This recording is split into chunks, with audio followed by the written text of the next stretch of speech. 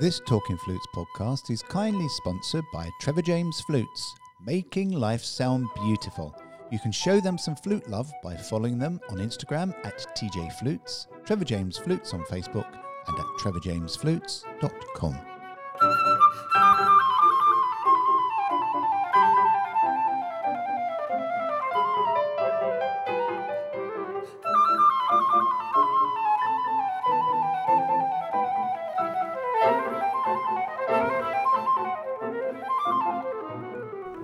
Hello and welcome to all our listeners around the world in these very testing times. I'm Claire Southworth, in lockdown, in Hove on the south coast of England. These are, of course, very unusual times for us all, especially in isolation. Music is such a creative force that we love to communicate, and all of us in the profession are trying to find ways of sharing our music and creativity. We should start by listening to something uplifting, beautiful and calming. It's Elgar's Chanson du Matin.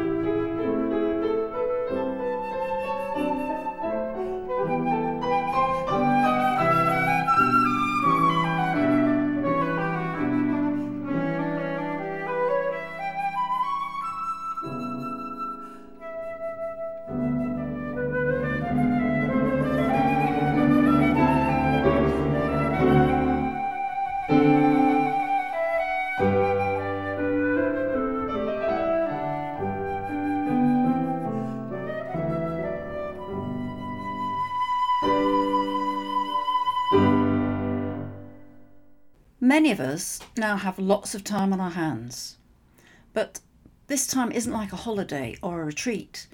It's enforced time at home. It's scary, anxiety-inducing, and none of us knows what's going to happen in the future. But what an opportunity to take advantage of this extra time that many of us don't usually have. Look for the positives in everything. All those things that you always wanted to do but didn't have the time for. So we have lots of time, but if you don't achieve anything in any particular day, it's not a failure. Don't put yourselves under any pressure. Spend time cuddling the dog or the cat, drinking tea, or just looking outside and observing. We need to all think about mental health, physical health, and flute health. Let's break down our flute health into 3 stages. Listen, plan, practice. First up is listen. Go and listen to some of the great flute players and performances from the last century to present day. Why don't we list these players in 3 groups? Oldies, middlies and youngsters. Oldies first. Marcel Moyes, Geoffrey Gilbert, William Kincaid, Jean-Pierre Rampal, Julius Baker, Alain Marion, Aurel Nicolet, Elaine Schaeffer, Michel de Bost, Peter Lucas Graf, William Bennett, Peter Lloyd, and of course Sir James Galway. What about the middlies? Nestor Torres, Paula Robeson, Jeannie Baxtresser, Emmanuel Poward, Jacques Zone, Ian Clark, Jaime Martin, Gareth Davis, Michael Cox, Lorna McGee, Wissam Bustani, Andy Findon, Paul Edmund Davis, Emily Bainan, Philip Berno, Sam Coles. Youngsters: Jasmine Choi, Adam Walker, Dennis Boryakov, Julian Baudemont, Mathieu Dufour, Andrew Nicholson, Cormac Henry, Emma McDonough and Catherine Baker. I know I've left lots of people out, but that's just a brief list to get you started. All this listening can be done through Spotify, YouTube, or just Google to access performances. Every one of these players has individual qualities. Listen with open ears. Try and analyse what you're hearing. What qualities does their tone have? Do you hear variety in colour, dynamics or vibrato? What about musicality? How do they communicate to you? What is the emotion you feel when you listen, and how do they express this? We listen not to copy, but to be inspired, to be motivated, to give us a sound in our heads, something to aspire to. Try to listen to as varied a programme as possible. You could start with Baroque recordings and then move through the eras, classical, romantic and modern. That helps you differentiate more clearly between the performers. For example, the Mozart concertos are probably the most recorded pieces and easy to access. The performances are so varied. Really listen and see if you can hear the differing styles. Which styles do you like? Why do you like them? Are they, in your opinion, stylistically correct? Do they need to be stylistically correct? The questions you can ask yourself are endless, but the point I'm trying to put across is that we have the time now to listen, to observe, to learn, and progress with our own individual journeys. So after our listening, we need to plan. Look at all areas of your flute technique: tone, finger technique, and articulation. Make a list of all the exercises that you could play to help develop each area of technique. Look through your repertoire for technique books and studies and check online for free exercises. Make a simple timetable to work through, remembering that it doesn't matter if you don't stick to it. So you can warm up with a lovely melody, you can do tone exercises in the low register, moving into the middle. Finger technique, starting nice and slow, develop a feel for how your fingers work. Use a mirror to check. Then articulation, single tongue with all its variations, legato, lore, staccato, marcato, then double and triple. Finally, your repertoire. Learn something new alongside improving something that you already know. There are now so many ways in which you can reach out to friends, colleagues and teachers. The most well-known being FaceTime, Skype and Zoom. I know the sound quality isn't always great, but you can plug in better microphones to help that. I have a Blue Yeti microphone which gives super quality recordings and it wasn't too expensive. I'm going to offer some free sessions via Zoom in the coming weeks for teachers and players, and I'll put all the information up on our Talking Flutes Facebook page. If you're interested in a session, then private message me through that Facebook page. My thoughts were to keep it to groups of 4, because that way it's still free. And as the sessions are for up to 40 minutes, we can be very specific. For example, teachers, how to improve tone of the low register, or for players, how to tackle a particular piece of music. This is all new territory, and we're all learning how to navigate our way through the situation. But remember, there are so many positive actions that we can take, and your flute playing or teaching at the end of our lockdown will be in a good place. So take care, keep safe, keep washing those hands, and look for the positives in all of this.